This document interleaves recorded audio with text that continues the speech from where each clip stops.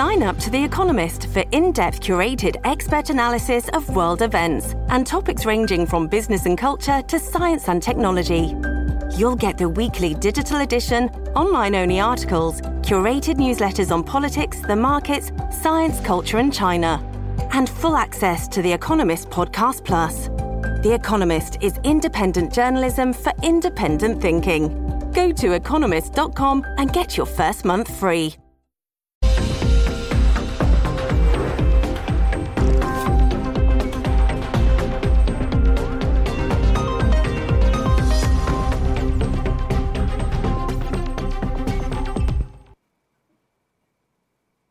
Good evening, it's Wednesday, June 21st. Welcome to a new episode of System Update, our live nightly show that airs every Monday through Friday at 7 p.m. Eastern, exclusively here on Rumble, the free speech alternative to YouTube. Tonight, Democratic presidential candidate Robert F. Kennedy Jr. is consistently receiving between 15 and 20% among Democratic voters, while Marianne Williamson is receiving 6 to 8%.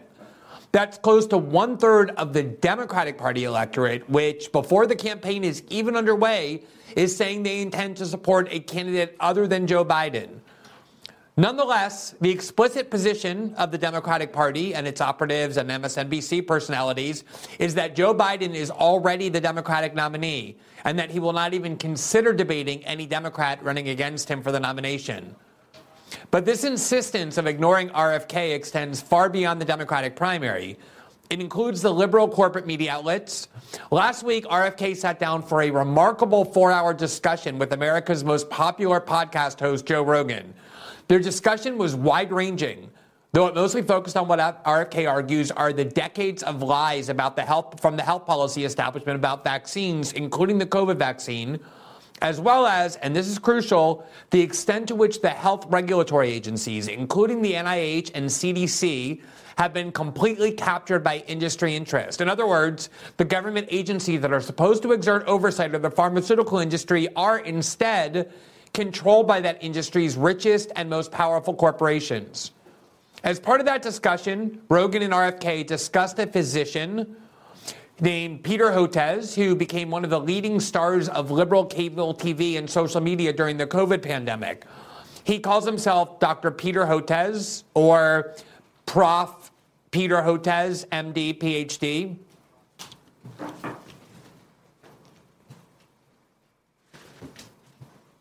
Over the last several years, Hotez has expressed some truly alarming and ultimately false views, including demanding for months that everyone has the supreme moral duty to stay at home in order to stop COVID, only for a densely packed street protest movement to emerge months later that he liked ideologically, the post-George Floyd Black Lives Matter protest, at which point he urged everyone to participate in those protests.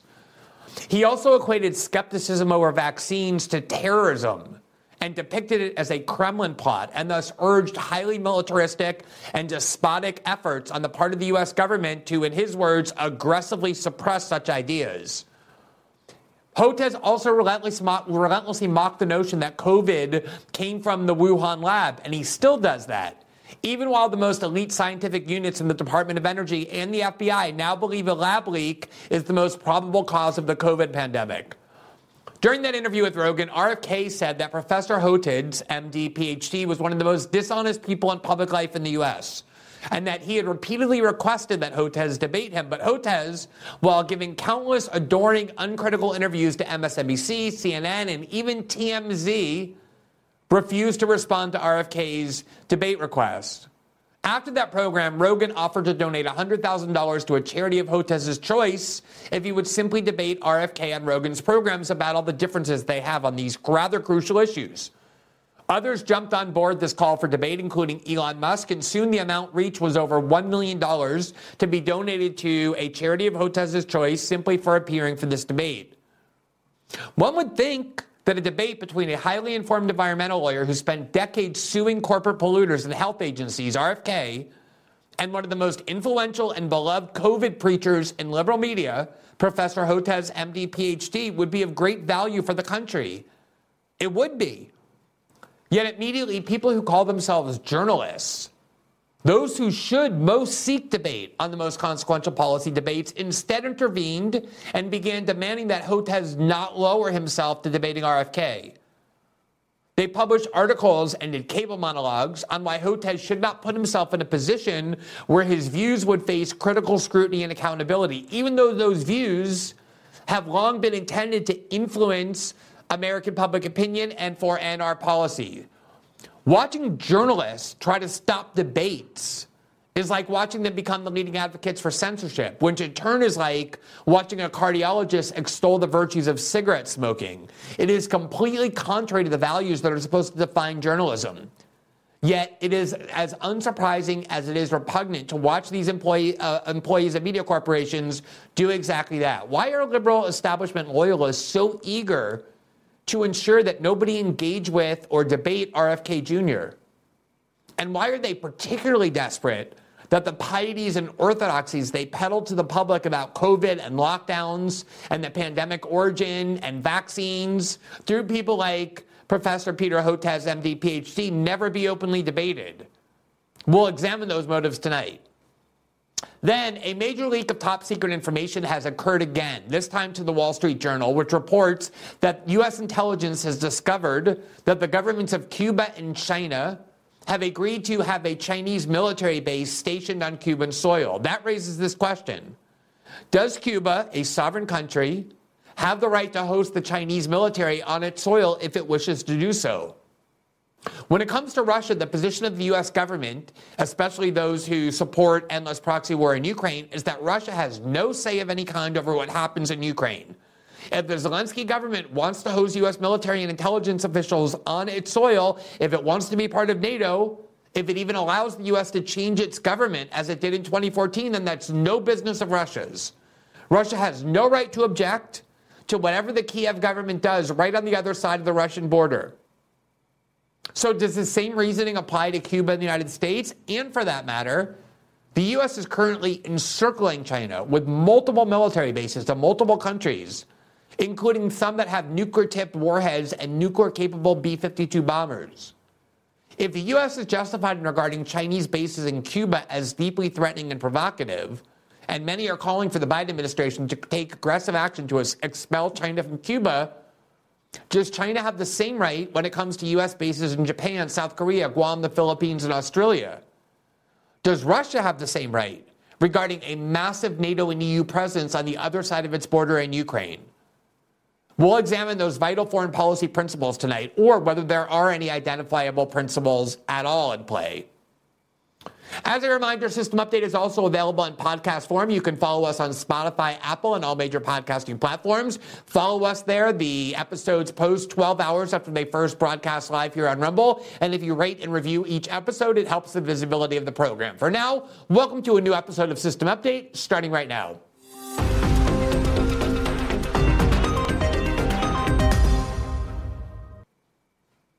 The American establishment is done debating.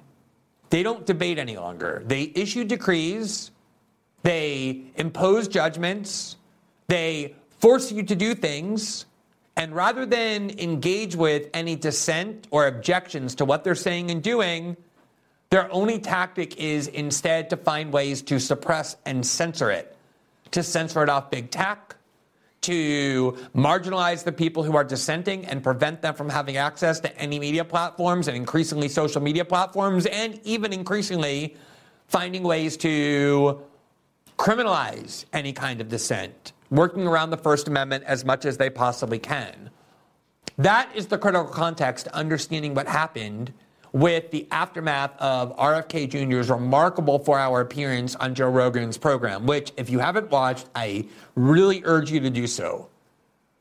A significant part of that program was devoted to RFK Jr.'s views about vaccines and about the COVID vaccine and the way in which health policy officials have been lying to the American public for decades and how they lied repeatedly throughout COVID.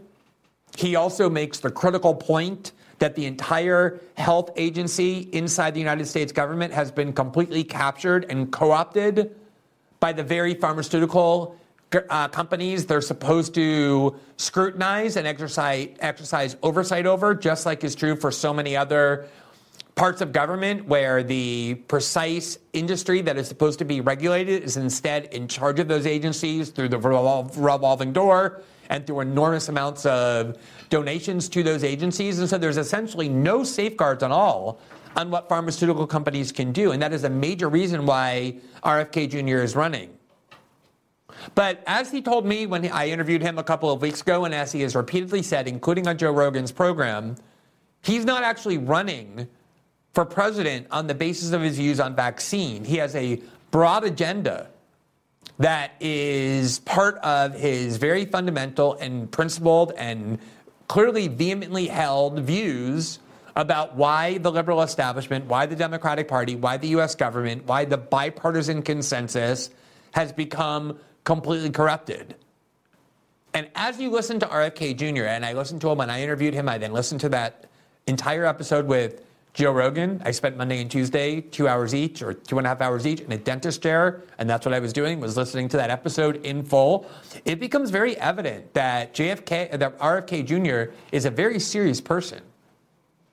Remember that he didn't just pop up to run for president out of nowhere. He spent 30 years as a highly regarded environmental lawyer.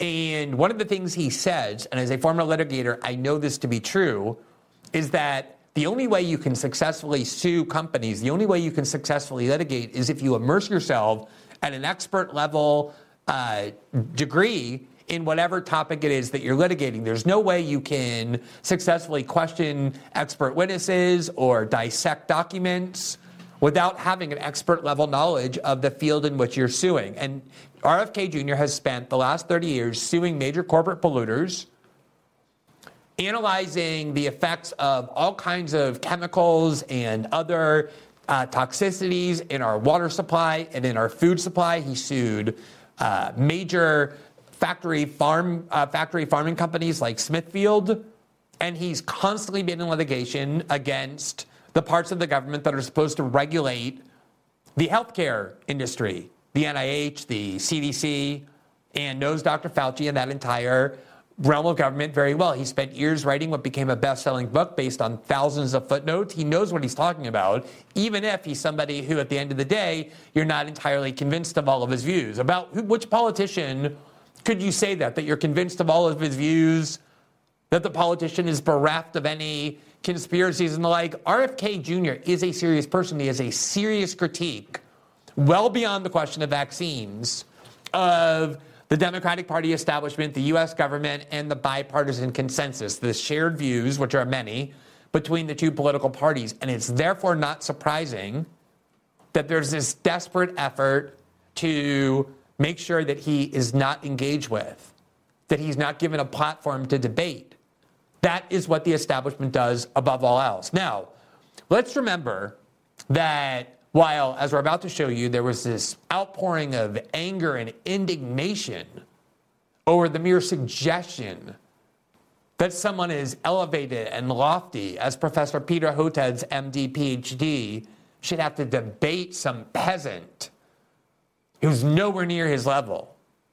Even though this very same Peter Hotez has not exactly been confining himself to the lofty heights of peer-reviewed science or journals, he has instead been spending the last several years deliberately turning himself into a Twitter star and a cable news star, constantly going on the scummiest MSNBC shows like Joy Reid and Chris Hayes and the various CNN shows, where he's routinely heralded as a hero and as a great man, hours on Morning Joe. This is not somebody too high-minded to lower themselves to a podcast like Joe Rogan's, which has at least 10 times the audience as those other programs that I just named on which he's been spending his time. In fact, he's been on TMZ, where he's talked about the origins of COVID, claiming that it is preposterous to believe that it might have come from a lab leak. And he has gone around saying the most really alarming and disturbing things. I don't blame them for wanting to keep him shielded from any kind of debate or critical scrutiny at the hands of somebody who really knows what they're talking about, like RFK Jr., because it would instantly reveal this person not only as dishonest, but as demented. He's a true authoritarian. He wanted dissent from their pieties and orthodoxies on lockdowns and COVID and vaccines to be criminalized. He demanded the U.S. government treat it like terrorism. To say nothing of all the many things that he insisted were true that turned out to be completely false. But let's remember that even the issue of Joe Rogan himself and that podcast, precisely because it reaches so many people, 10 times more than anyone on corporate media or on corporate television could dream of reaching, and precisely because he's not controllable by pressure campaigns or the views of liberal corporate media, he's someone they can't control, which is what they hate the most. They don't want him just prevented from hosting a debate between RFK Jr. and Peter Hotez. Remember, they wanted him off of Spotify completely. Here's an article I wrote back in January 2022. You might have remembered that at the height of COVID, there was this move by these 1960s rock singers who have 1/50th of the audience at best of Joe Rogan on Spotify, who began demanding that Spotify either remove Joe Rogan's show entirely or they would take their music off of Spotify.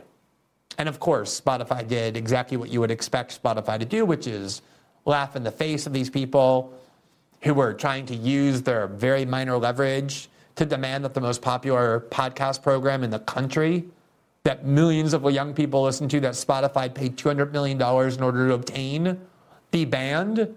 But as this article I wrote demonstrates, the real point of that, what that really revealed is that the religion, the paramount tool of the liberal establishment is censorship and suppression of dissent.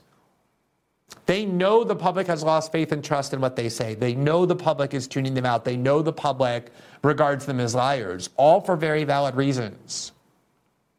And instead of trying to fix the rotted characteristics that have caused the public to justifiably conclude that they're not to be trusted, the only tactic that they are seeking to pursue instead is to regain control of discourse by suppressing dissent, by censoring everybody who they cannot control.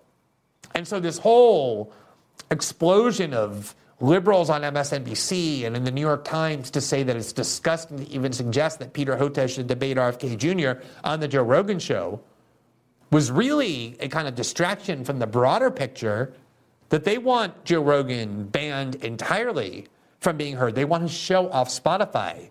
They want every independent outlet banned from Spotify. And not only do they want Joe Rogan banned from Spotify, they also want RFK Jr. banned from being heard. They don't want to debate him, they want to censor him. Over the past month, many people who are on YouTube, owned by Google, which donates enormous amounts of money to the Democratic Party, have said that even for hosting RFK Jr. or by mentioning his name, Google has suppressed them. RFK did an interview with Jordan Peterson on YouTube as part of the Daily Wire, and Google removed that video. Others who just did a segment on RFK Jr. have had their videos demonetized and suppressed. There's a genuine campaign, a steadfast campaign by Big Tech to silence the opponents of Joe Biden, and specifically to ensure that RFK Jr. is not heard from. Just like there was a major campaign to try and remove Joe Rogan from Spotify. They want to take everybody who they can't control and who are dissidents to their views and either destroy them or censor them. That is their real tactic, and it is vital to see that. Just how despotic our climate has become. Now, let me just show you a video of some comments RFK Jr. made on the Joe Rogan show, just to give you an idea of what RFK's critique is of the Democratic Party when Joe Rogan asked him why it is that he's running for president, why it is that he's seeking the Democratic Party nomination against RFK Jr. Here's what, against Joe Biden, here's what RFK Jr. had to say. I think, both parties have lost their way, and my party, the Democratic Party, has become the party of war. It's become the party of censorship. It's become the party of pharmaceutical companies, of, the neocons, this very aggressive, belligerent foreign policy, that's forever wars. And then, of the kind of political suppression that we saw, and this kind of this bizarre turning our backs on the American middle class, which is the only thing that sustains democracy. If you don't have a middle class, you cannot. Any political scholar, political scientist will tell you that if you have large aggregations of wealth at the top and widespread poverty below, that formulation is too unstable to support democracy. And the middle class has just been wiped out in this country, and nobody's talking about it. It's really, and I think that. So there you hear his critique. It goes way beyond vaccines. My party, the Democratic Party, has become the party of endless war, the party of censorship, the party of neocons, and an aggressive foreign policy that seeks endless war, and has become completely captured by the pharmaceutical industry to the point where there's no more middle class in the United States, and this vast inequality where elites continue to enrich themselves at the expense of the working class is threatening, intrinsically so, to democracy, because even the founders recognized that once you have economic inequality that becomes too severe, where the middle class disappears, that inequality will seep into the system of political rights and legal equality and destroy democracy. That is RFK's broader critique of what the Democratic Party has become. It should not be hard to understand why people desperate to nominate Joe Biden at the age of 82 are desperate to make sure that person is not heard from. He's an incredibly articulate and informed speaker, and he has a very compelling story that resonates particularly with Democrats. I listened to it. It's going to make a big impact if people hear it, about how his father, RFK Jr., in 1968, RFK rather Sr., was able to unite left and right and overcome dreary partisan divisions because he told the truth about the war in Vietnam and about the true way that the military-industrial complex worked, and especially about oligarchy in the United States. And that, the ability to unite left and right, is the most potent weapon in American politics for the ability to destroy control by the two parties and the establishment pieties that they steadfastly protect. Now, after the appearance on Joe Rogan, where RFK said in particular that there was someone who was a egregious pathological liar and a charlatan when it came to COVID, the person who just so happens to be the most beloved within liberal media precisely because he's such a liar, a shameless liar, Peter Hotez. And RFK mentioned that he's repeatedly asked Professor Hotez, PhD, MD, to debate him, and Hotez refuses. Joe Rogan, as you can see in this Newsweek article, went on to Twitter and offered $100,000 to a charity of his choice, of Hotez's choice, if he would come on his show. The article reads, quote, comedian and podcast host Joe Rogan has offered $100,000 to a vaccine expert to debate Democratic presidential candidate Robert F. Kennedy Jr. on his show. Rogan challenged Dr. Peter Hotez following an interview he had with Kennedy Jr. Hotez is dean at the National School of Tropical Medicine at Baylor College of Medicine in Houston, Texas. During the interview on the Joe Rogan Experience, Kennedy Jr. doubled down on claims that vaccines cause autism, which has been repeatedly disproven after British anti-vaccine expert Andrew Wakefield's study into an apparent link between the measles, mumps, and rubella vaccine, and the condition was exposed as flawed and ultimately retracted. Following the interview, Hotez hit out at Rogan and Spotify over the interview and described the podcaster as sharing, quote, vaccine misinformation. In response, Rogan tweeted, Peter, if you claim what RFK is saying is misinformation, I am offering you $100,000 to the charity of your choice if you're willing to debate him on my show with no time limit. Now, note that the article focuses exclusively on one specific claim of the many RFK has to make, namely that vaccines cause autism. That maybe was 20 minutes of the 4 hours of that interview. And even if you disbelieve the link between vaccines and autism, and I'm open-minded on that question, even, I would say, siding more so on the side of those who say that the link is disproven, RFK has a very compelling case to make, a very evidence-based case, And I would like to hear someone like Dr. Peter Hotez, MD, PhD professor, have to contest it and have to explain why the specific claims RFK Jr. is making are invalid. That's the way rational public policy discourse is conducted. Not by calling someone a loon and demanding they be censored by Google, but by engaging them, especially when it's a person with credentials who's a serious individual who has long been respected within Democratic Party politics the way RFK Jr. has.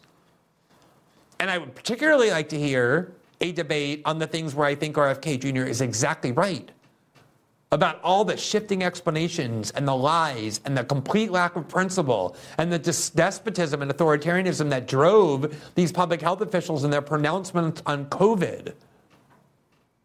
Probably the thing that destroyed my faith in public health experts more than anything, and I went into the COVID pandemic with scientists and doctors and the health establishment as one of the last fields for which I harbored any trust at all or any respect at all, was I listened to them for 4 months insist that it was the moral duty of every person to not leave home for any reason.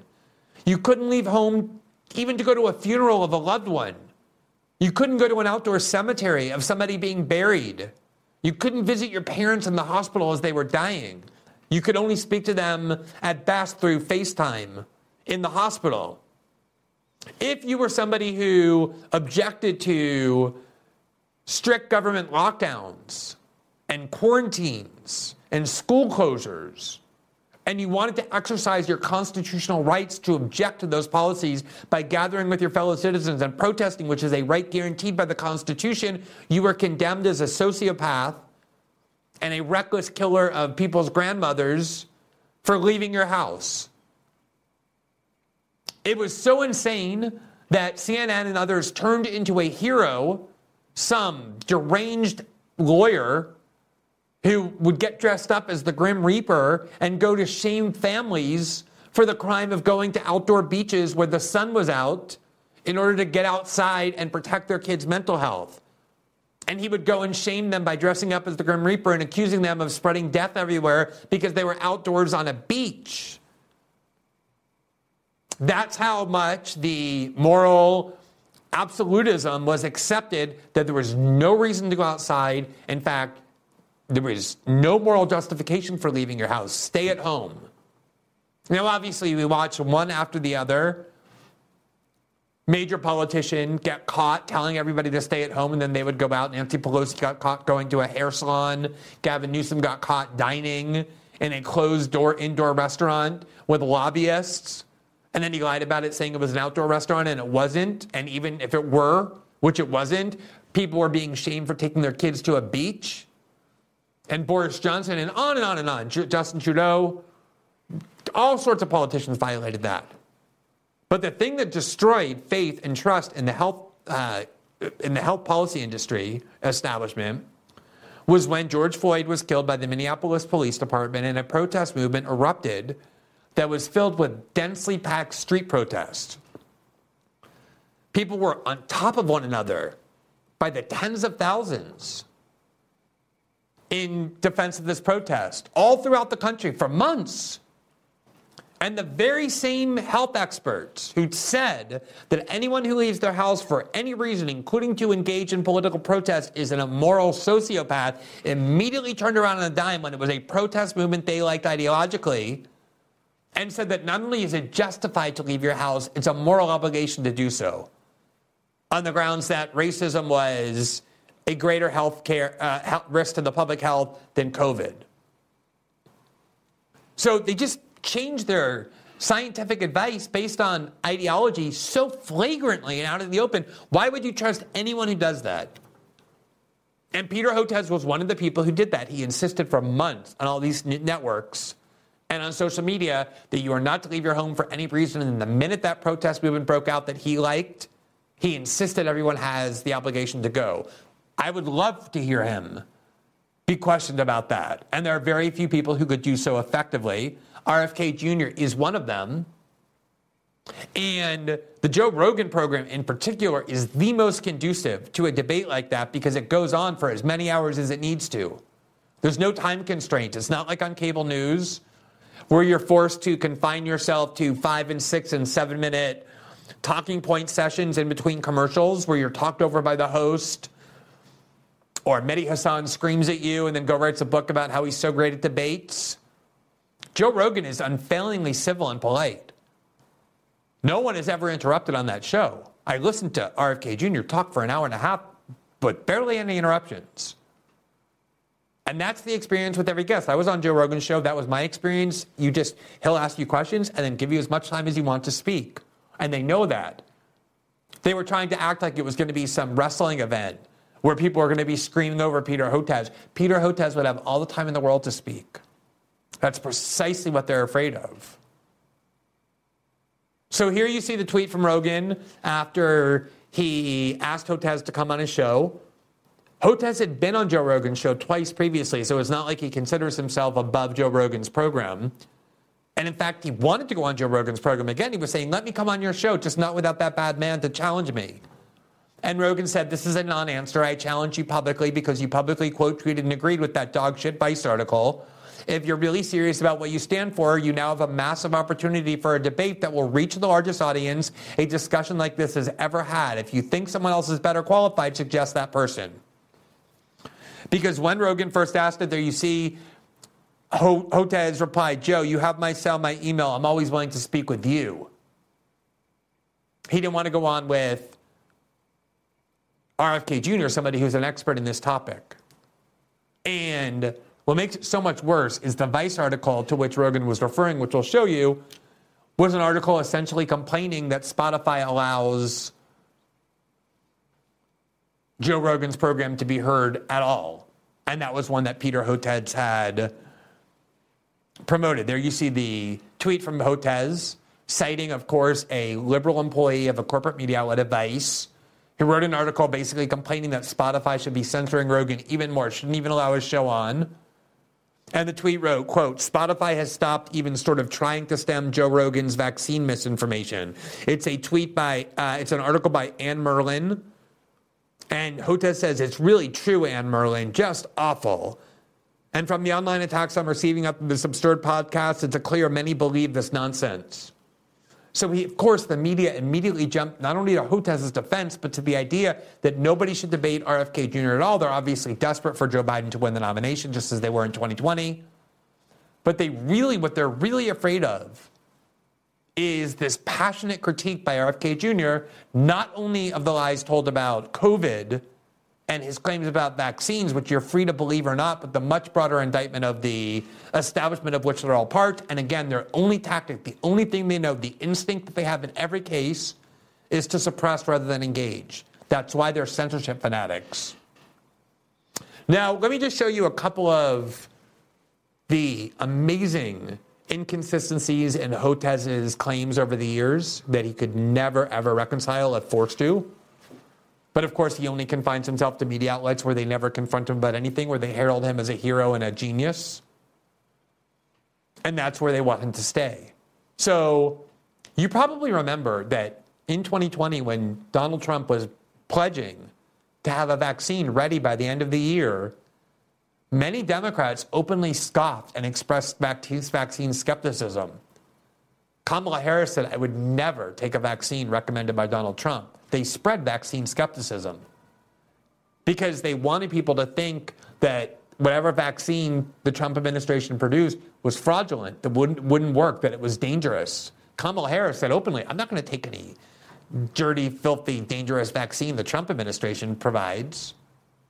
And Peter Hotez was one of those people similarly saying the same thing. Here you see in Yahoo News in September of 2020, doctors alarmed as the FDA floats emergency use of COVID-19 vaccine bypassing trials. You may remember that people were desperate to get this vaccine into people's hands, and the only way to do that, to skip over all the clinical trials normally required by the FDA, is to invoke the emergency use provision of the FDA, which allows much shorter and less thorough vaccine trials to test the safety and efficacy of the vaccine. And because it was the Trump administration, many doctors were saying, this is irresponsible. You cannot allow a vaccine to come to the public through the emergency use FDA provision because that would be reckless to do so, because they were petrified that Trump would benefit politically if he succeeded in getting a vaccine into the hands of people to save lives from COVID. This is what scumbags they are. Think about that. They were pretending to be so concerned about the COVID pandemic and people dying from it. But just like they prioritized their political ideology when it came to advice about whether you can leave the house or not, depending on what kind of protest it was, they completely changed their views on whether we should use the emergency use procedure to get vaccines into the hands of the public when it was Trump doing it versus Biden. So here begins the article, quote, epidemiologists and vaccine experts are alarmed by FDA Commissioner Stephen Hahn's recent assertion that he will consider approving a coronavirus vaccine before the completion of late-stage clinical trials. The FDA commissioner can issue a so-called emergency use authorization, EUA, on his own if he determines that the benefits of rushing the vaccine into production outweigh the risks.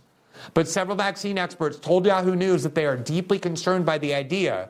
No vaccine has ever been approved on an EUA basis, said Dr. Peter Hotez, a top vaccine expert, except ones to overcome unusual technicalities on a military anthrax vaccine. Quote, we don't do EUAs for vaccines, Hotez said. It's a lesser review. It's a lower quality review. And when you're talking about vaccinating a large chunk of the American population, that's not acceptable. He was adamant that there be no COVID vaccine without undergoing the normal battery of long-term clinical testing, because it's unacceptable, he said, to rush a vaccine into the hands of the population without putting it through the normal rigors of clinical testing.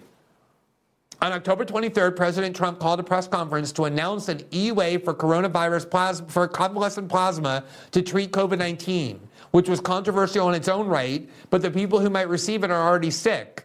Vaccines, by definition, are given to healthy people. In that light, it is vital that clinical trials be allowed to run their course, especially given the novel approaches some labs are employing in their coronavirus efforts, said Hotez, a professor of pediatrics and the dean of the School of Tropical Medicine at Baylor College of Medicine. So there you see, when Donald Trump was president, Hotez was petrified that people would get a vaccine that worked and that would benefit Trump politically in the 2020 election. He wanted the vaccine kept out of the hands of the public. Suddenly, here in October 2021, when Joe Biden is president, from the AGMC, you have Dr. Peter Hotez on the urgent need for a COVID-19 vaccine for children. And this is what he says, quote, what must parents and providers consider with the FDA's EUA, emergency use authorization, of the Pfizer-BioNTech COVID-19 vaccine for children? Hotez, I would have liked to have seen more of a full-throated endorsement of the vaccine. The vote was unanimous except for one abstention, but the need for a vaccine for children ages 5 to 11 is clear. We've had more than 8,300 hospitalizations with this big 5 to 10-fold increase in the number of hospitalizations over the summer because of the Delta variant, because it's so highly transmissible. I think the one concern that was raised is the fact that the clinical trial leading to the emergency use authorization in 5 to 11-year-olds was done in 2,200 kids. Roughly 1,500 who got the vaccine and 700 plus got the placebo, and that would not be sufficient to see 1 in 10,000 events. I think that was perhaps the only reservation, but overwhelmingly the risk of severe COVID-19 leading to hospitalization far outweighs that potential possibility of myocarditis in the younger kids. So just think about that. When it came to adults in the Trump administration, Hotez wanted to block the vaccine on the grounds that emergency use authorization was reckless. Under Joe Biden, he wanted to rush this vaccine, even for children under the ages of 5 to 11 who were barely dying of this disease. It was extremely rare. And he wanted to skip over the EAU and get these vaccines into the hands of children as quickly as possible, completely changing what he said for obvious political reasons.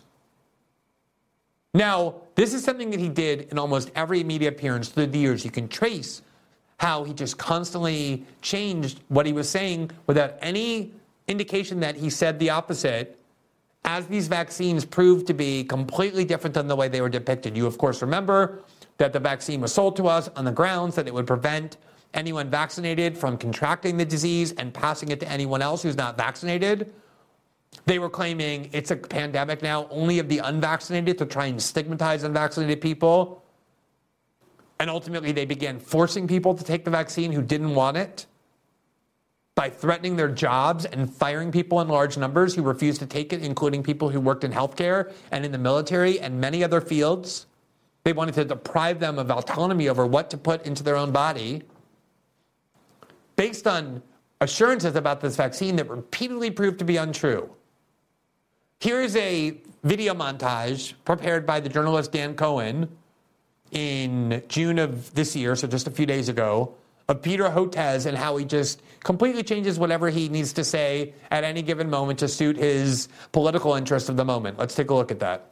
Take whatever vaccine is really offered to you. Hotez said that once enough people were injected with 2 doses, viral transmission would stop and other measures would no longer be necessary. News is good. It's saying even after 6 months, it still looks like it's really strong and durable. So this is going to be a long-lasting vaccine. A single dose is not very effective, but 2 doses fully vaccinated people are. A week or 2 after the second dose, the masks can start to come off. And guess what? You can have everything you've asked for in terms of not requiring social distancing and masks. We can have an extraordinary quality of life. This is time limited. It's not in perpetuity, Wolf. This is not in perpetuity. We are going to vaccinate our way out of this epidemic starting in the summer. If enough Americans get vaccinated, we could actually halt virus transmission, potentially. If you do the simple math, I did a back-of-the-envelope calculation. Once you get over 65% of the population with a single dose of the vaccine and 50% with 2 doses,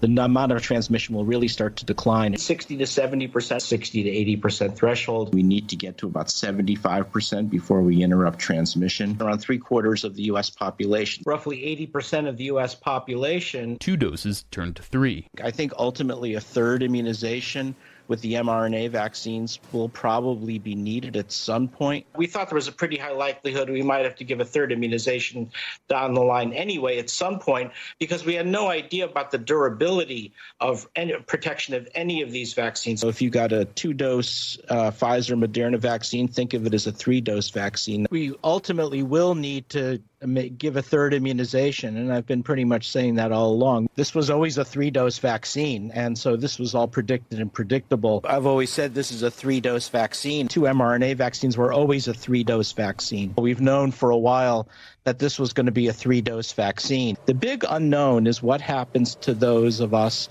who got 3 doses. I don't have the answer. You need that third immunization to get a 30 to 40-fold rise. After you get that third immunization, you do get a big boost in virus-neutralizing antibodies. By November 2021, the U.S. population had met what Hotez and the government called fully vaccinated. Today, we hit 2 important milestones. 80% of adults now have at least their first shot, and 70% of adults are now fully vaccinated.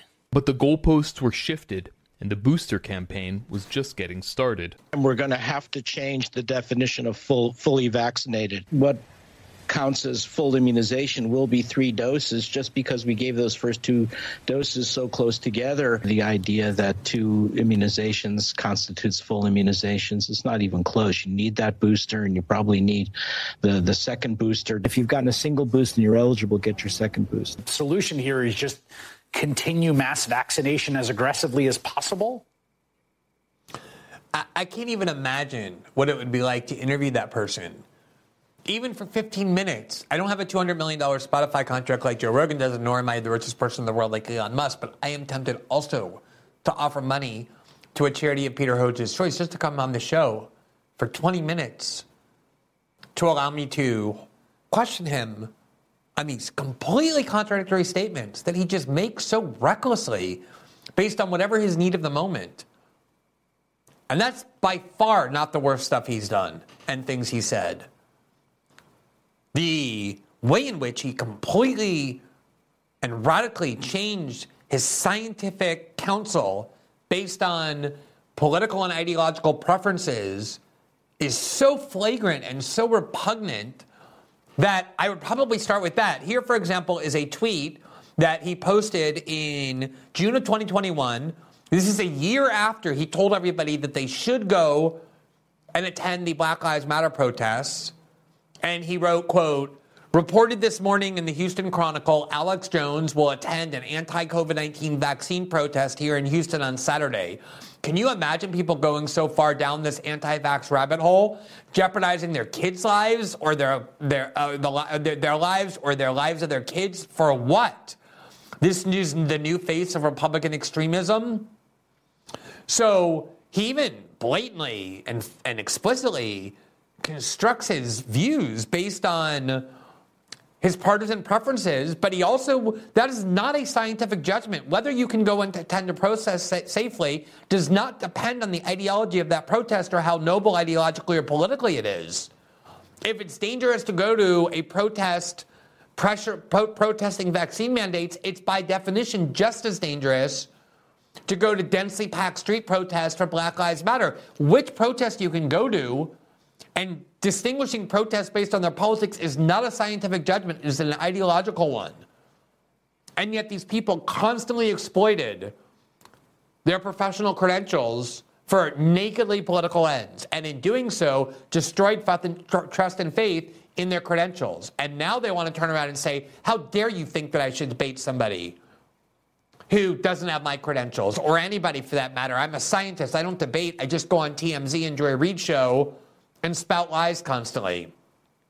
Here in June of 2020, so basically, after he spent 4 months shaming everybody who left their house for any reason, he tweeted this, quote, "Many thanks to Chris Hayes tonight.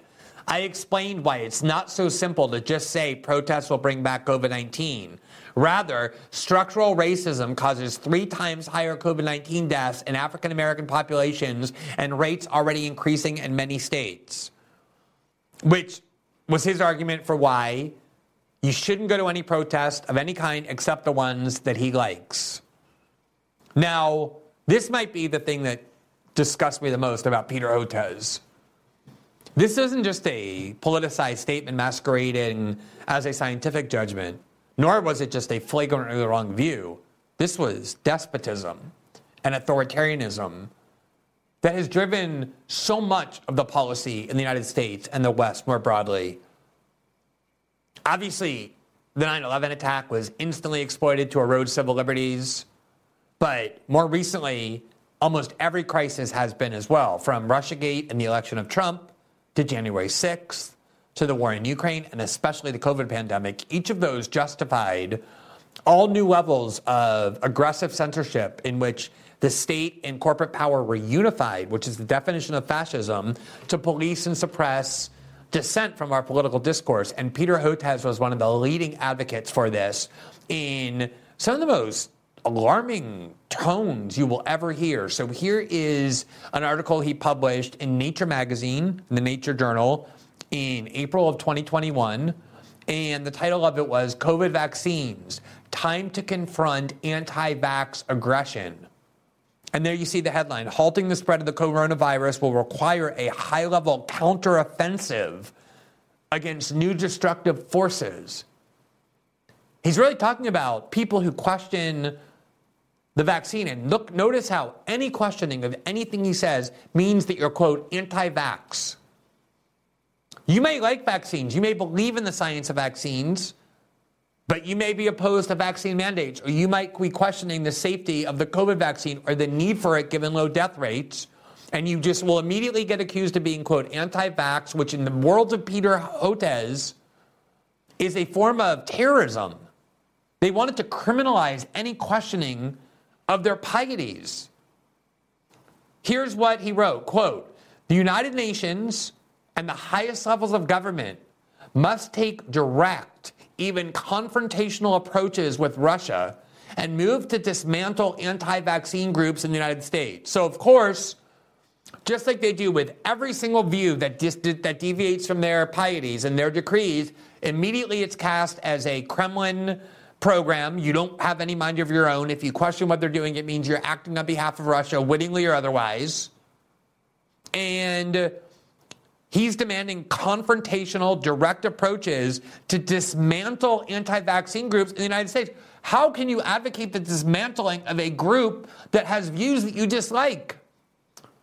The Constitution allows people to be anti-vax, whatever that means, even if it means the maximalist view of hating all vaccines and not wanting them, or the far more common one of questioning the efficacy of the COVID vaccine, or whether it was necessary for children, or whether mandates were justified.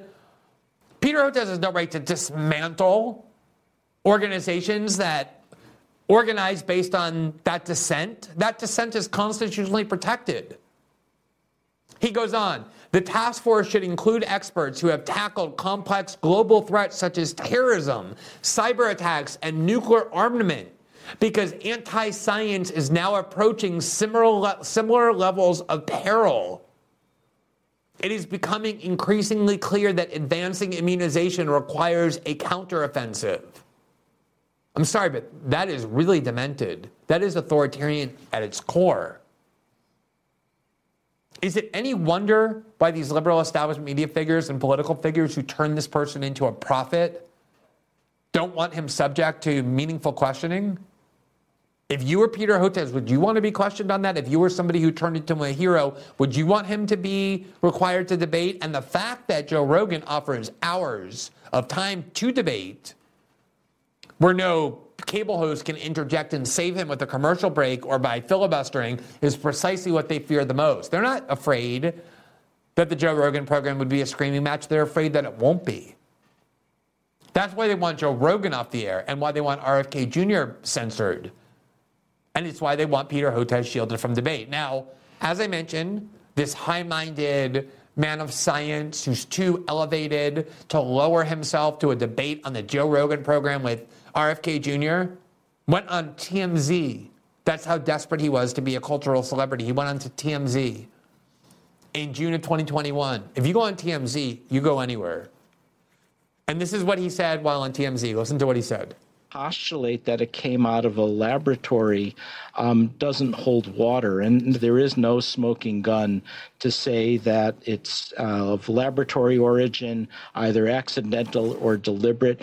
It's not impossible, but what I've been calling for, and many of us have been calling for, is we do need to know the origins of COVID. So your issue is that Jon Stewart and others who are embracing this theory are just jumping the gun. It's not that it's not possible.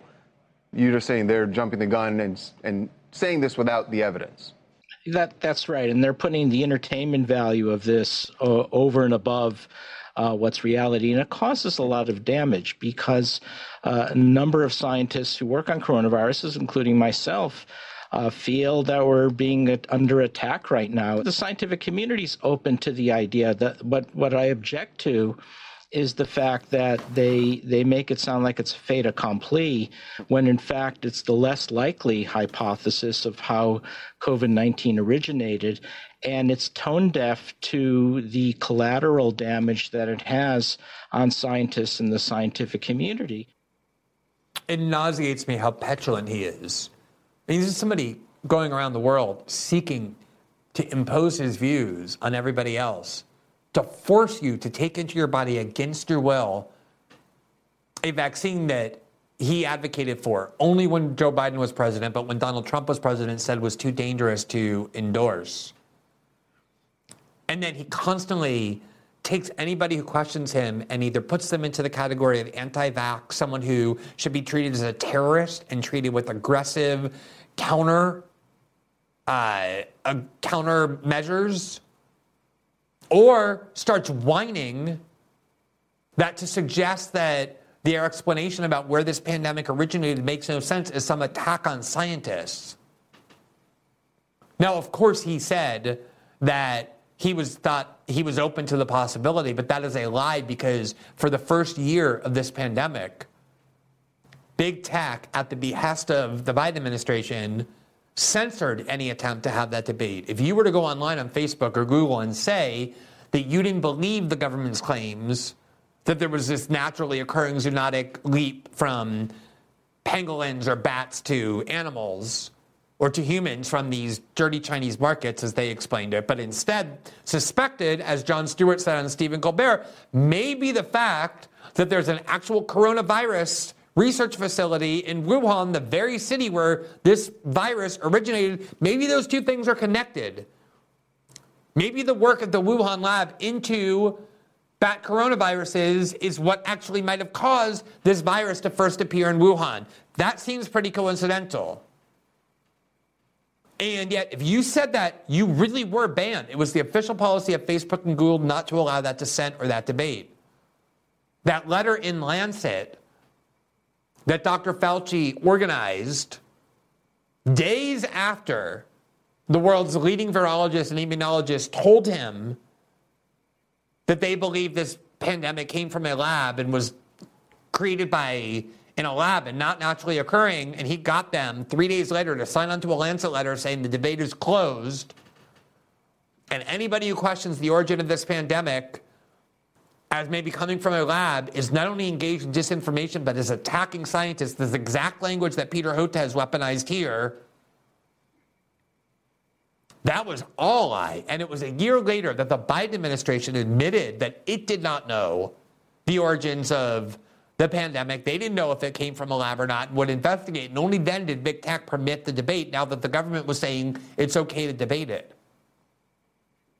Peter Hotez says it's possible, but it's by far the least likely explanation. And yet the elite scientific teams at the Department of Energy and the FBI both now say that the most probable explanation for this pandemic is that it leaked from this lab, from U.S.-funded research at this lab, which is why people like Peter Hotez and Dr. Fauci were so desperate to mislead you into thinking that might have happened, because they were the ones with the blood on their hands. Isn't it amazing that these people who purported so much concern about people dying of COVID and wanted to take away all your civil liberties, your right to protest, your right to dissent, your right to control what goes into your own body in the name of such concern over this pandemic, don't care at all what caused the pandemic. They know what caused the pandemic. They know. They knew from the start that it came from research that they themselves engage in and support. And obviously, that's an extremely dangerous realization, that research approved of and funded by Anthony Fauci, by the U.S. government, in conjunction with the Chinese government, killed millions of people all around the world and wrecked world economies. I would also, if I were them, want to exploit my scientific credentials to say that only crazy people think that and to prevent that from being mentioned, which is exactly what they did. It was authoritarian in the extreme to prevent debate on this question. And Peter Hotez is one of the people who was involved directly in that kind of research, which is why he was one of the good soldiers coming forward and saying it's almost impossible for this to be the case. People who are claiming this are engaged in an unfair attack on scientists. Hear from the transparency group, the U.S. Right to Know. We shouldn't need transparency groups like this. This is supposed to be the job of journalists, but they don't do that. From August of 2022 by Emily Koop, quote, critic of congressional probe into gain-of-function research help fund Wuhan gain-of-function study. And there you see a picture of Peter Hotez. The Republicans wanted a congressional investigation into whether gain-of-function research at the Wuhan lab led to the pandemic. Gain-of-function research means manipulating viruses in order to study them that make them more dangerous, more contagious for humans, which is almost certainly now, it appears strongly, how this pandemic leaked from the lab and turned into a pandemic, how this virus leaked from the lab and turned into a pandemic. And Peter Hotez never disclosed the fact that he himself was involved in this research when he was denouncing efforts to find out. Quote, a prominent scientist who has denounced a congressional investigation into gain-of-function research helped fund Wuhan Institute of Virology gain-of-function work flagged by congressional investigators. Peter Hotez, dean of the Baylor College of Medicine National School of Tropical Medicine, has been a fierce critic of potential hearings next year into a possible lab origin of COVID-19 and whether the NIH prematurely discredited the hypothesis. Hotez described the hearings as nothing less than a, quote, plan to undermine the fabric of science in America in a viral tweet thread last week. Hotez also dismissed as a, quote, an outlandish conspiracy the possibility that a lab accident sparked the COVID-19 pandemic. Remember, the U.S. government itself now believes that this outlandish conspiracy is the most likely explanation. It goes on. However, Hotez's own 2012 to 2017 NIH grant for the development of a SARS vaccine had the stated aim of responding to any, quote, accidental release from a laboratory, in addition to a possible zoonotic spillover of the virus. The $6.1 million NIH grant also raises the possibility of, quote, deliberate spreading of the virus by a bioterrorist attack. Quote, SARS outbreak remains a serious concern, mainly due to a possible zoonotic reintroduction of SARS-CoV into humans, accidental release from a laboratory, or deliberate spreading of the virus by a bioterrorist attack, the grant's description reads. It's not clear why Hotez has dismissed the possible lab release of SARS-CoV-2 as preposterous, after having conducted research for years to prepare for a possible accidental or deliberate release of SARS-CoV. Hotez helped fund research on a controversial chimeric coronavirus while casting concerns about Wuhan's lab as fringe. Hotez has not mentioned his own connection to a project involving a laboratory-generated chimeric SARS-related coronavirus that has come under Congress's microscope. The project was helmed by Zhengji, a senior scientist and, quote, virus hunter at the Wuhan Institute of Virology, nicknamed the Bat Lady. As part of his NIH grant, Hotez subcontracted funding for research on combined or chimeric coronaviruses, a scientific paper shows. Hotez's grant underwrote two of Xi's collaborators on the project. In the 2017 paper, co-funded by Hotez, Xi and her colleagues generated a recombinant virus from two SARS-related coronaviruses. Xi's participation in the joint project was funded in part by EcoHealth Alliance, the paper shows. Quote, the work here should have been at least, the very least, heavily scrutinized, said David Relman, a Stanford microbiologist and biosecurity expert. Quote, this work should have been heavily reviewed for gain of function and probably should have been subject to the pause prior to December 2017. Hotez serves on the Lancet COVID-19 Commission, a panel of experts working to scrutinize the origin of the SARS-CoV-2 virus. The chair of that commission is Jeffrey Sachs, a Columbia University economist. We interviewed Professor Sachs because back then he believed that COVID was naturally occurring and the lab leak was unlikely, and now has realized that that was the result of a lot of deception on the part of the people with whom he was working. The article says, Jeffrey Sachs has in recent weeks called for an impartial investigation of the lab leak hypothesis. He says he doesn't know. He believes that research is needed. Meanwhile, Hotez has suggested that the commission's final report should not incorporate Sachs's concerns. Quote, whenever I discussed the possibility that SARS-CoV-2 was a laboratory release, Hotez strongly rejected the possibility, but never explained to me or to the Lancet Commission that he actually has a grant that was based on that very kind of risk. He should certainly have been clear on that, said Sachs. This is the same group of people, this part of this cabal that has done this work, this very work on gain-of-function research, on attempting to determine whether gain-of-function research can lead to lab leaks, who have been neck-deep in this kind of research. The fact that they were the ones, through that Lancet letter, who pronounced this to be a fraud or disinformation, when they were so conflicted from the very beginning, is just a huge scandal, a massive, gigantic scandal. The Lancet even acknowledged a year later that that conflict should have been disclosed. But all these people are conflicted, including Peter Hotez. And the evidence is now very clear that there was gain-of-function research funded by Dr. Fauci through the EcoHealth Alliance. There has been all kinds of evidence to emerge demonstrating that. And yet, here you have Peter Hotez, who is at the center of it all, who has repeatedly changed his story, who has got caught lying, who has clearly politicized this pandemic, who is a complete authoritarian, who wants to censor any kind of dissent. And now he's come more into the public view as a result of RFK's insistence that he be able to debate Peter Hotez on the best possible platform to hear it. Best because it's the best format, best in terms of how many people will hear it. And it's journalists, employees of large media corporations with the HR title of journalists. They don't break stories, but this is what they do.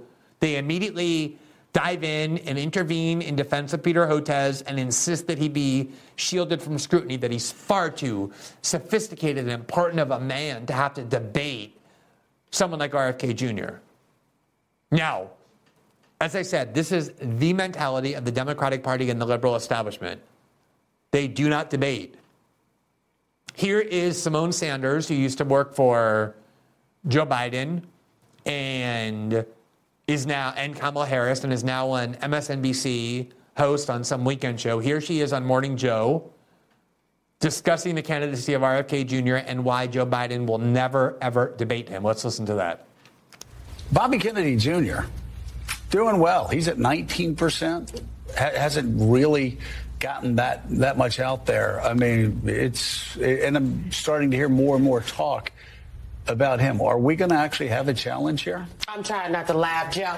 There's not going to Wait, be... can I stop you for a second? Yes. Do you know how many people said the same thing about Donald Trump in 2015 on this show? Except said I will the note, same exact thing. Yes, because there was going to be a Republican primary. But I really think that the mealy-mouthed Democrats, as I like to call them, and some of my progressive friends who would like to live in a fantasy land, they need to come back to reality. Yeah. And the reality is this. The sitting president of the United States of America is a Democrat that would like to run for re-election, so much so that he has declared a re-election campaign. Right. In that case, the Democratic National Committee will not facilitate a primary process. There will be no debate stage for Bobby Kennedy, Marianne Williamson, or anyone else to stand on. So we're going to have another Bobby Kennedy in an empty chair in the debate, right? There will be no debate. Yeah, no debate. The Democratic National Committee administers the debates, and they're not going to set up a primary process for debates for someone to challenge the head of the Democratic Party. Yeah. David, a lot of Democrats concerned about Joe Biden. They may not be saying it in front of the television camera, but man, get those cameras off. Just look at that open contempt they have for everybody. Imagine just coming out and saying that. There will be no debating Joe Biden. This process is done. The DNC doesn't allow debates. It doesn't allow voting. It doesn't allow elections. They're going to pick who the nominee is. It doesn't matter what voters want. This is their mindset with everything. They know that people hate them. They know people distrust them. And their tactic increasingly is to try and do everything possible to ensure that there's no dissent permitted.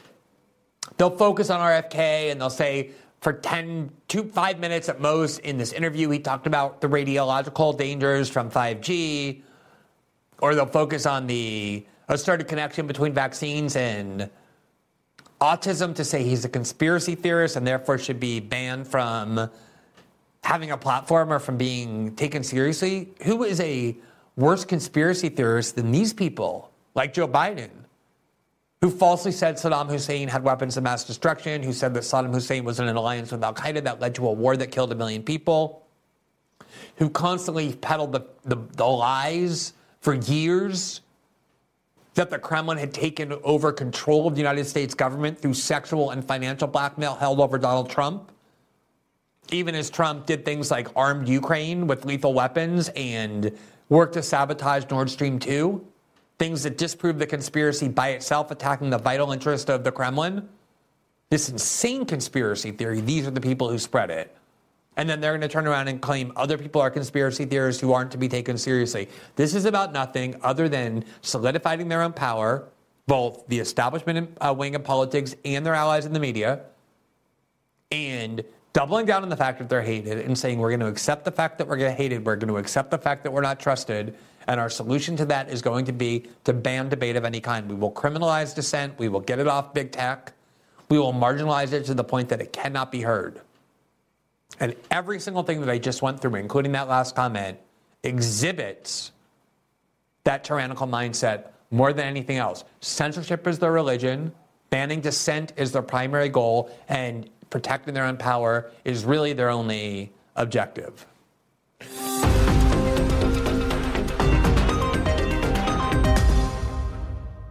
System Update is a part of independent media, which means we chose not to connect ourselves to any corporation or be part of any corporate structure that can control our editorial output.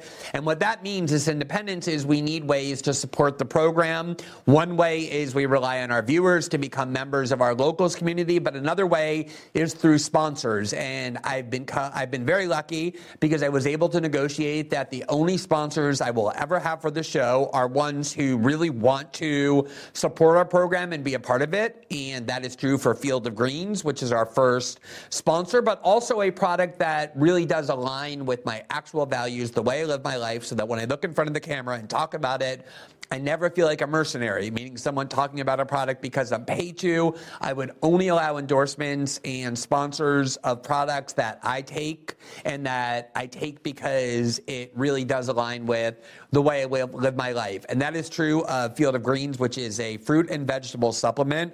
I'm a vegan, so fruit and vegetables are crucial to my diet, but it's crucial for the health of everybody, whether you're vegan, vegetarian, or a consumer of meat.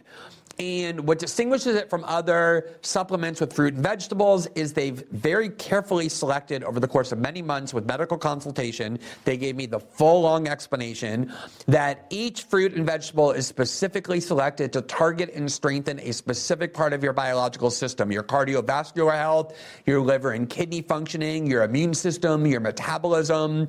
That's the reason I take it, is to stay healthy in those specific ways and healthy overall. And what I really like about it is it works fast. I'm not a very patient person. If you're like me, you don't want to take a product that has benefits 12 months from now. Right away, you will feel healthier. You'll have more energy. It'll be visible. People will comment that your skin and hair look healthier. And it can also help you lose weight if that's one of your goals. And the thing that impresses me the most in terms of the product's integrity and why I feel comfortable is they give this better health promise, which is you take Field of Greens, not for very long. If you go to your next doctor visit and your doctor doesn't say something like, wow, whatever you're doing, keep it up, or your friends don't say, you look much better, you can return it for a refund. That is product integrity. I was able to negotiate as part of the sponsorship to help you get started that if you order your first order, you get 15% off, another 10% off when you subscribe for recurring orders. And obviously, patronizing any of our sponsors helps our show, especially if you use the promo code we've arranged, which is to visit fieldofgreens.com and use the promo code Glenn. That's fieldofgreens.com, promo code Glenn. I would not endorse any product I don't feel good about, and that is absolutely true for Field of Greens, our first sponsor.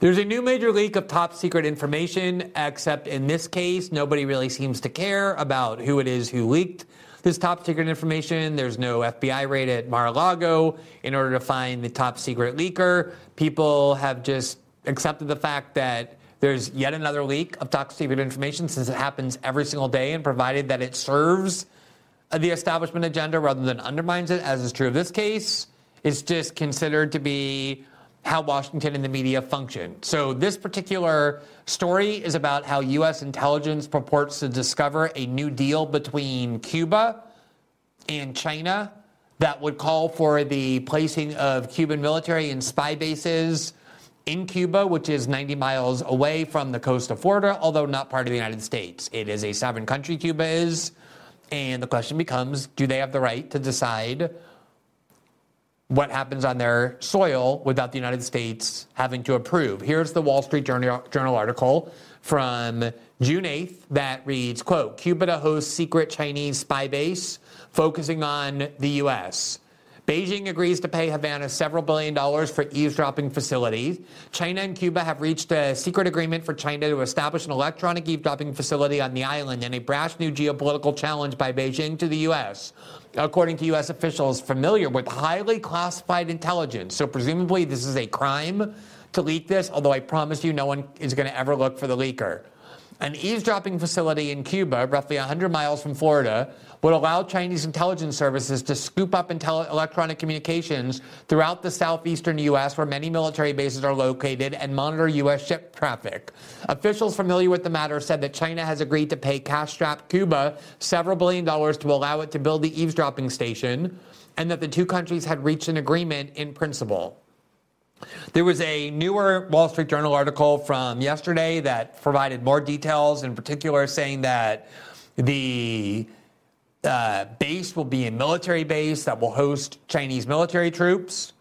And we're already seeing calls from many people in the United States saying this is something that should not be permitted.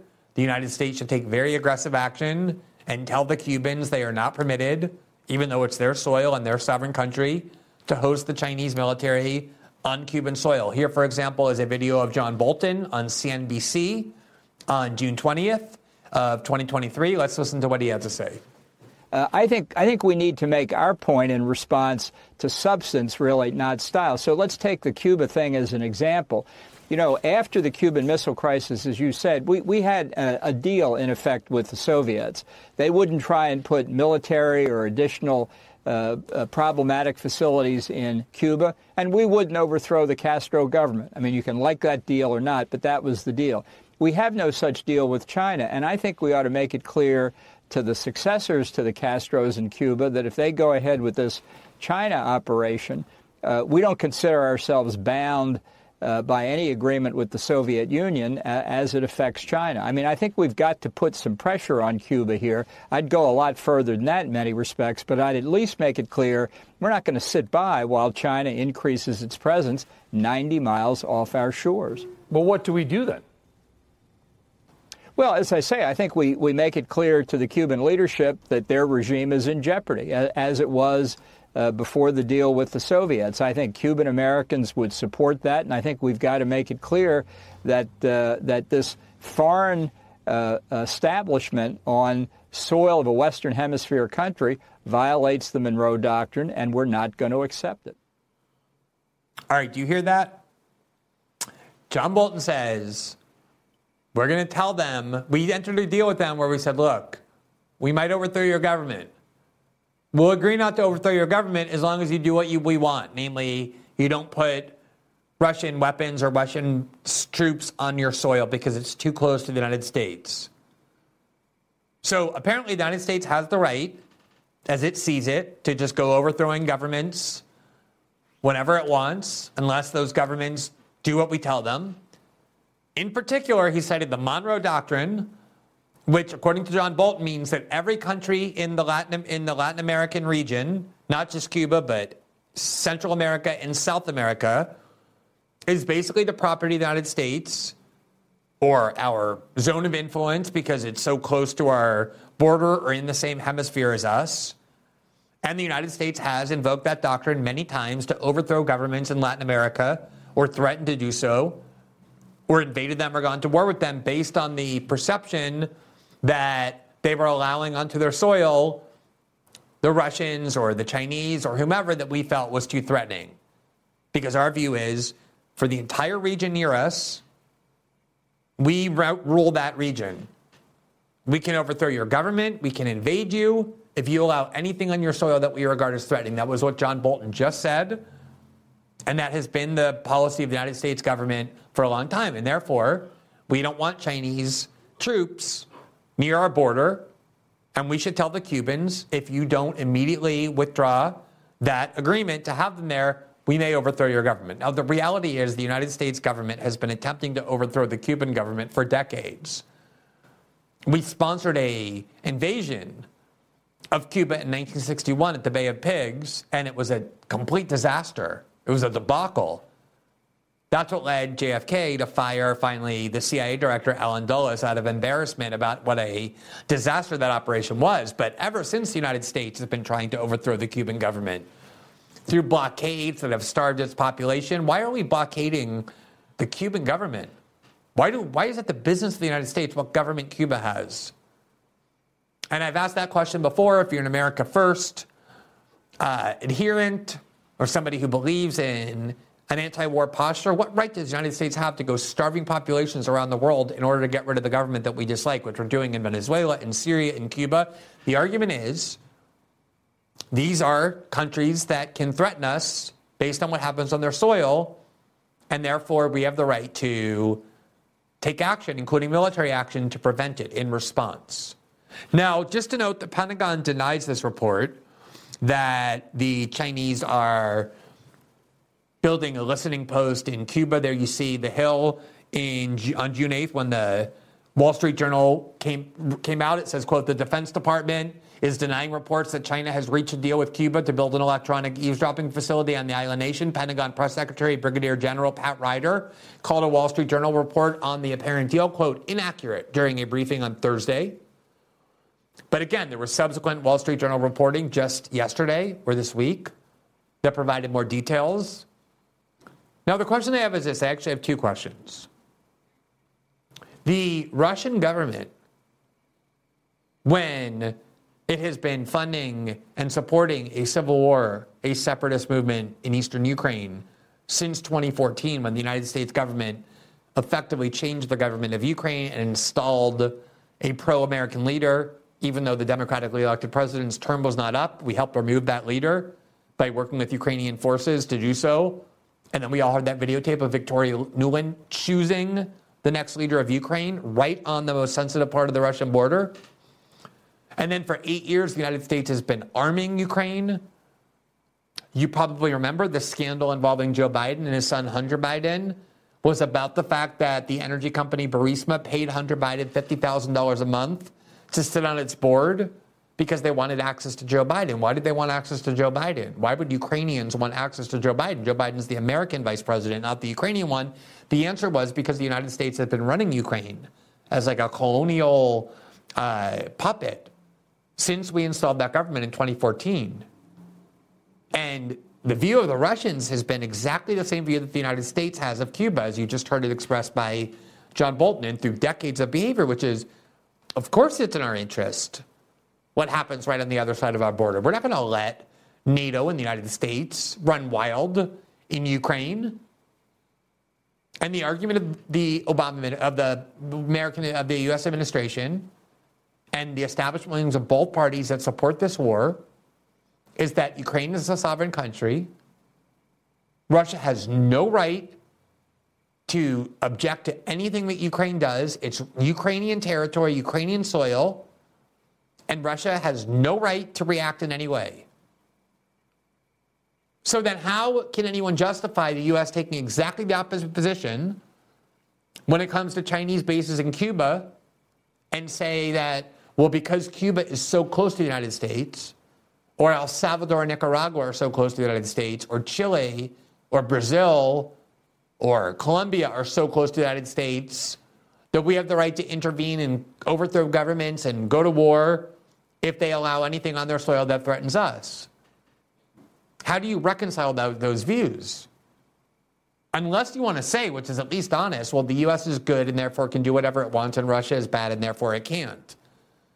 But to pretend that there's some kind of principle at stake here is obviously confounding. And in fact, not only did the United States invade Cuba in 1961 because of concerns that it was getting too close to Moscow, the United States almost started a nuclear war in 1962 out of concern about Russian missiles in Cuba that the Cubans had invited them to put there precisely to protect them from the United States aggression, since the United States had just tried to overthrow the Cuban government the year before. We didn't just threaten to invade, we almost started a nuclear war based on the principle that what happens right near a border is, of course, of great interest to us, and we will go to war to prevent it. So how, if that's our position, can we then turn around and tell the Russians that they have no right to object to the Americans and Europeans and all of NATO running wild in Ukraine right on the side of their border that was twice used to invade Russia in the 20th century? And remember, in World War II, Russia lost 1/7 of its population. 1/7. Tens of millions of people to defeat the Nazis. So right now, they look at that same part of the border where they were twice invaded, and they look over at Germany, run by fanatical warmongers, particularly these people in the Green Party, these women who ran on the basis of ushering in a feminist foreign policy that they said was going to be less aggressive, and instead they're fanatical about arming the Ukrainians to fight Russia. And you now again have German tanks moving east right up to the Russian border. We interviewed Sarah Wagenknecht, who's the leader of the German left party, one of the few voices in Germany opposed to this war. And she said, imagine how traumatizing it is for Russia to have German tanks right again going to the Russian border through Ukraine.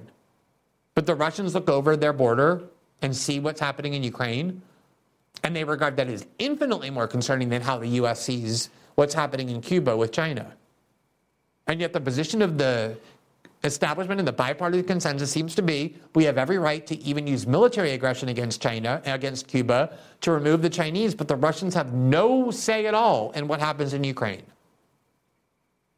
Let me propose another issue, which is that if you listen to American officials, they are saying things like it is extremely disturbing that the Chinese would want to have a military presence so close to American soil in Cuba. At the very same time, and when I had RFK Jr. on my show, he talked about this a lot and said how provocative and needlessly antagonistic it was. The United States has physically encircled China with military bases in Guam and the Philippines and South Korea and Japan and Australia with nuclear-tipped missiles pointed at Chinese cities and B-52 aircraft that are nuclear capable. And we're constantly buzzing along the Chinese border. And our argument is, this is not China's soil. This is international waters or international airspace or the countries of Guam and the Philippines and South Korea, and they want us there. But then we turn around and tell Cuba they don't have that same right. Let's look at the BBC from February of this year. You see there, the U.S. secures a deal on Philippines bases to complete an arc around China. And it reads, quote, the U.S. has secured access to 4 additional military bases in the Philippines, a key bit of real estate which would offer a front row seat to monitor the Chinese in the South China Sea and around Taiwan. With the deal, Washington has stitched the gap in the arc of U.S. alliances stretching from South Korea and Japan in the north to Australia in the south. The missing link had been the Philippines, which borders 2 of the biggest potential flashpoints, Taiwan and the South China Sea.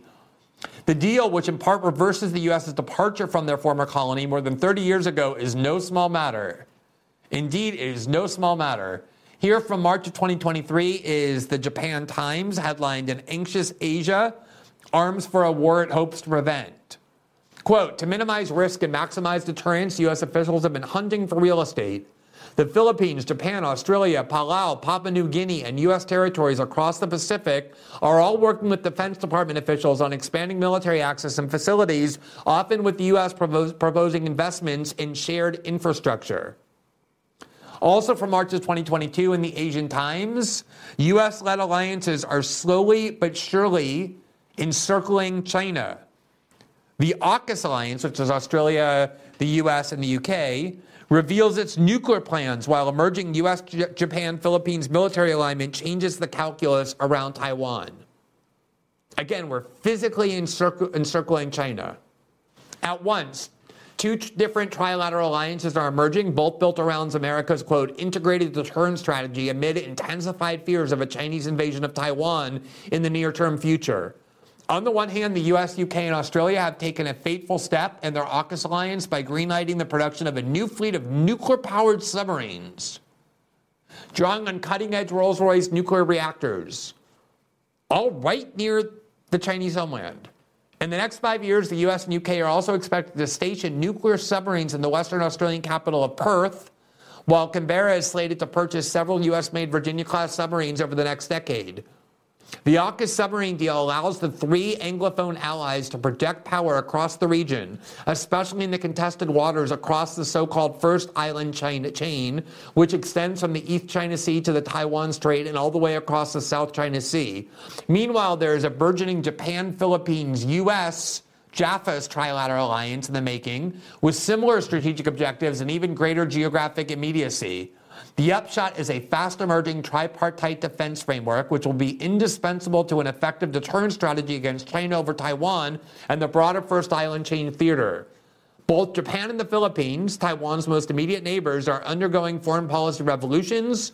For its part, Tokyo is recasting its post-World War II pacifist foreign policy by embracing a more proactive strategic role in the region, just like Germany is doing. Japan is now contemplating the prospect of exporting sophisticated weapon systems to besieged nations, notably Ukraine. In preparation for a potential showdown over the island of Taiwan, the U.S. has stepped up its drills across the Western Pacific with a growing emphasis on so-called, quote, distributed lethality, namely increasing the offensive power of individual components of surface force and then employing them in dispersed offensive formations known as hunter-killer SAGs. Now, if you want to say that the U.S. is justified in putting nuclear-powered submarines and nuclear-tipped missiles and nuclear-capable B-52s all around the region of China, surrounding it, encircling it physically, then I want to hear the principle that says that the U.S. can simultaneously treat as some sort of act of aggression the Cuban invitation to China to put military bases on Cuban soil. Now, again, if you're somebody who just believes that the U.S. is so inherently good that it can do things other countries are banned from doing, and you say that, I'll at least respect that for being candid.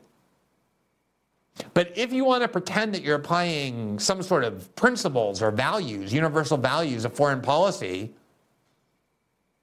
it is difficult, to say the least, to simultaneously justify massive deployments all throughout the Pacific, physically encircling China, flying planes of every kind, spy planes and fighter jets right off their coast, while acting outraged that now there's a Chinese base in Cuba. And I would say it's similarly true of the attempt to tell the Russians that they have no right to be concerned about what's happening right over their border in Ukraine. If the U.S. can be asserting some sort of prerogatives over China, over Cuba and all of Latin America, then certainly the Russians have a right to be concerned about what's going on in Ukraine. You hear people in the United States now saying we should invade Cuba, we should change their government as punishment for stationing Chinese bases on their soil. Why can't Russia then do the same? Here from September of 2014 in Reuters, you have this headline. This is 10 years ago or 9 years ago, 8 years before the invasion. Quote, NATO countries have begun arms delivery to Ukraine. Ukraine's defense minister said on Sunday that NATO countries were delivering weapons to his country to equip it to fight pro-Russian separatists and, quote, stop Russian President Vladimir Putin. A ceasefire negotiated by envoys, Ukraine, Russia, the separatists, and Europe's OSCE security watchdog has been in place in eastern Ukraine since September 5th. It is broadly holding despite regular but sporadic violations, especially in key flashpoints such as Donetsk. And here you see in September of 2021, this was 4 months before Russia crossed over into Ukraine. The headline in Reuters, Ukraine holds military drills with U.S. forces and NATO allies. They were holding military drills right on the Russian border in Ukraine.